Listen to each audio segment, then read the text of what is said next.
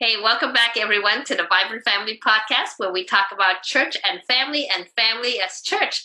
You know, PT, we haven't been here for, almost a month. I hope everybody missed us, but we're back today. Yeah, that's right. There's been so much that's happened. I remember the last time we were talking about Awana, which is up and going right now.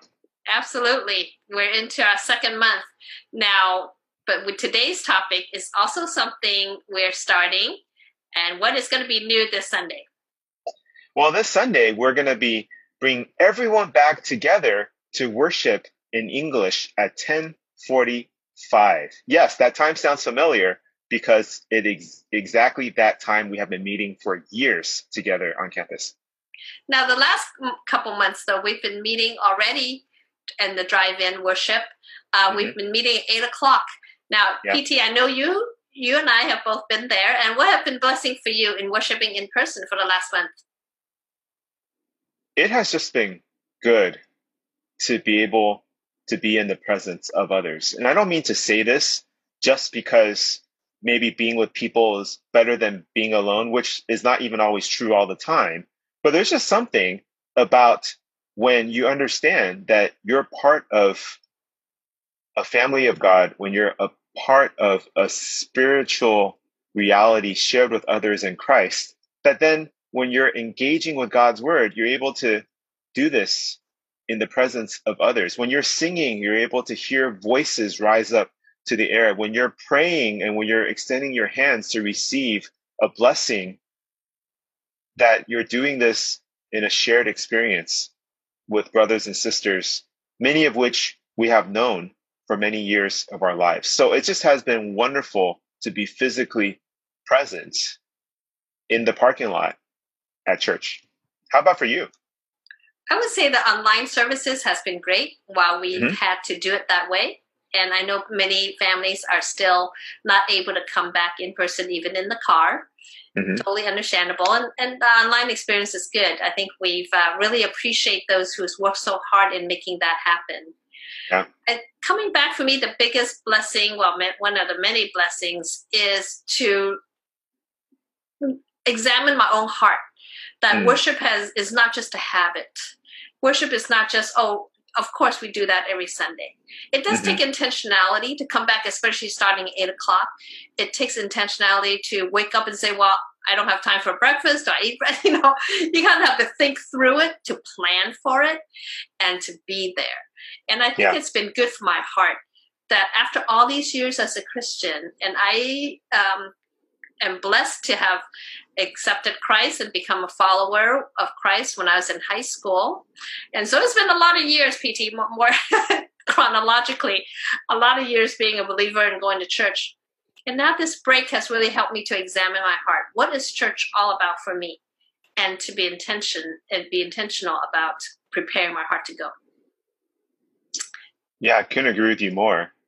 Something that we've been talking about here in this season is more than Sunday. In terms of our relationship with God and with each other and with this church should transcend more than just one time slot a week. However, it has been meaningful as we've been moving towards coming home because it's also been a season in which we've seen wildfires, which are still burning right now. We're still in the midst of a pandemic. We are still in the midst of a heated and more escalating political season. But yet when we gather as God's people away from so many of these things to focus on him, it just reminds us of who's in control, of who is always there, of whose hands we are in. And it gives us this peace that even though we don't always feel it at times, but it gives us this peace that we can see and experience. And for me, it carries me back home to what God has prepared then for us for the rest of the week. Yeah, also seeing others there with the same commitment that we worship the same God, unity in spirit, in the bond of peace, one body, one faith, one hope, one baptism. And that encourages me that we do have one hope together. No matter what happens in this world, the church with a capital C and a lowercase c, God is in control. Yeah. Now, PT, I know one of the things about #MoreThanSunday is the groups. And tell us about that. I know you have a great passion for that. I'll give you that turn now. You gave me Awana last week. I'm giving you the chance this week to talk about groups. Oh, wow. Thanks. You know what? This will come back to you, though, real quick. I am super excited about groups. We had open enrollment during the month of September, and this was an opportunity, especially when we've been scattered, but yet thinking about reopening and regathering, to start being intentional about connecting people to other people. It's that simple. Is that you can come back alone, or you can come back as a part of our church family, being committed and connected to a group of people. And so we've been doing this, and this month there's been a lot of different groups that have opened up to participate. And as of the end of the month, we're looking at over 30 people that either have joined a group for the first time, or they've realigned to join one of the newer groups that are starting. And so it's been such a joy to be able to see that as we are returning back physically, that we're not just doing this administratively, but we are doing this in a way to connect people to the family of God. And so I just want to give props and appreciation to the Assimilation Ministry team, who have been working so hard developing tools and problem solving and everything else, communicating with those of you that have been interested, and so on and so forth. And we hope to be able to wrap this up soon, because we are at the end of that time, so that we're able to continue to move forward. But along the way, we're just so excited to see that more people are going to be returning and coming back to our church campus as part of a group, whether they continue to worship online or they worship at home. And really, that's where the life of the church happens, is in the groups, where we are able to practice and live out those one another's. On Sundays, you can only do so much. Well, I mean, obviously on Sundays, we're there to worship God, and that's big. In terms of the fellowship, on Sunday, you can only do so much fellowshipping. But when you have the groups, that's where that life happens. Life on life happens, right? Yeah. Disciple making, whether you're reaching a non-Christian with the gospel or you're exhorting another Christian towards obedience and maturity, it happens when you invest your life in the life of another. And so this happens for us best in a group, because we just can't do this in a parking lot. We just can't do this in the Mac. We need to be committed to a group of people. Now, explain to us, PT, when you say closing, the open enrollment is going to be closing.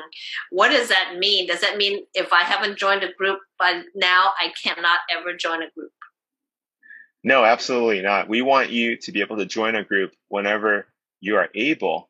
However, the open enrollment does present this unique opportunity several times a year, in which those groups that may normally be closed, or they may have a particular capacity for members, that then if they participate, they will create more room, or they will open their doors to welcome new members into their group to be able to start a new season. And so when open enrollment's over, which is then October, there will still be certain groups that will be perennially open during a year. And so the group finder that's on our website will continue to be there to list those groups, and you can continue to register and sign up. However, those small groups that may have opened up during this time, they then will shut back down, or those groups that have reached their capacity, then they will shut down. And so there's a rhythm that we would like for us to enter into, that there's going to be times for people to go deep with each other, which means that there's not too much flowing in and out. But then seasonally, groups can open, new groups can start, new leaders can step in, and then we breathe that fresh air of groups again in our midst, and then changes can happen and people can commit.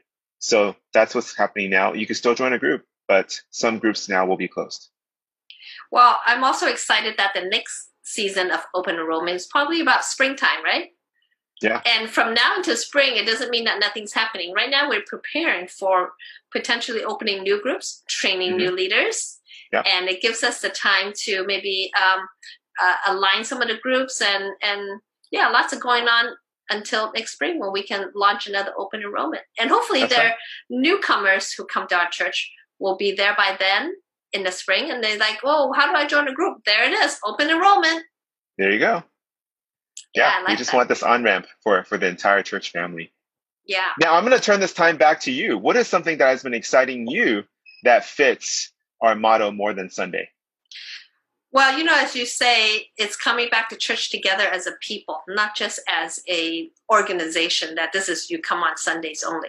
And how does the church operate? Well, within our children's Sunday school department, we've been doing visitations. We've been visiting the children at the door with mask on, physical distancing, and we intentionally share with the children and the families and the parents who are there and our siblings who are there with them. We share with them a short devotional, encourage them in their faith and walk with God, because we know that they don't have the regular habit of being able to come to church. And a lot of the parents miss that, to be able to take their kids to Sunday school. The kids miss us as teachers. The teachers miss them as students and children. And it's been such a joy to be able to see the children. And I told the Sunday school teachers, we want to go visit the kids, because the church is not about people coming to church, but it's more than Sunday, that the church exists and we love the kids. We want to be disciple makers as Sunday school teachers, no matter where we are. And so when we visit the children and their homes, it's such a joy to be able to see them. And it's more than just them. And I hope that the children get the idea that church is not just a building that they come to on Sundays. Our Sunday school teachers are coming to you. So the church comes to you at your door. So that's why I'm really excited about the visiting families. And if, I don't know, a PT, I don't know if you might get a visit. Really? Wow. Now you're, getting me excited for this visitation thing. Well, that's great.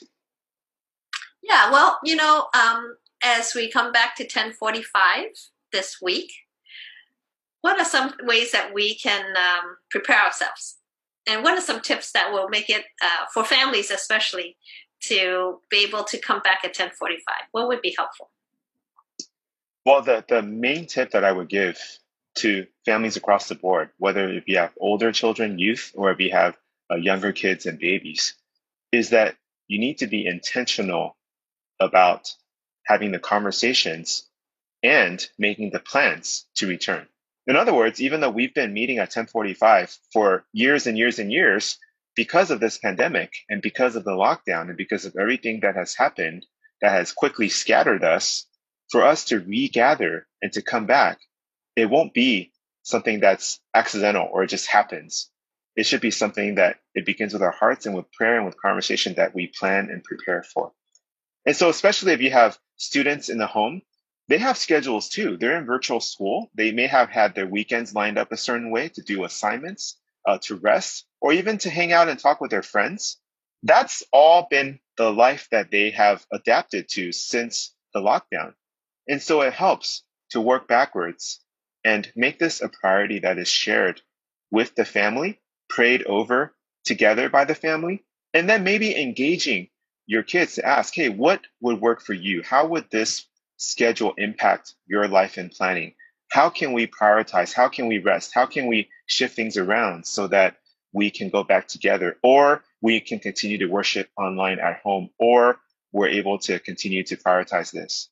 To have that conversation, it means a lot, not only to you guys as parents, but also will mean a lot to your kids. Now, with the younger ones who may be too small to have a strong opinion, it's just taking the time to plan for the scheduling and the transportation and also all the gear that you need to be able to come to church. And when you're at church, maybe what you need if you're in a car, a lawn chair, different supplies, different toys, other needs that you might have. But it's to put that thought process ahead of time and consider it so that when you come to church, you won't feel like you're scrambling. That being said, all this is a work in progress, as it is our Christian life. And so don't let this 1 week and its successes and failures scare you, frustrate you, disappoint you, or even make you think this is how it is every week. It's going to change. But as parents, you could be intentional in planning and praying for it, involving your children as are possible.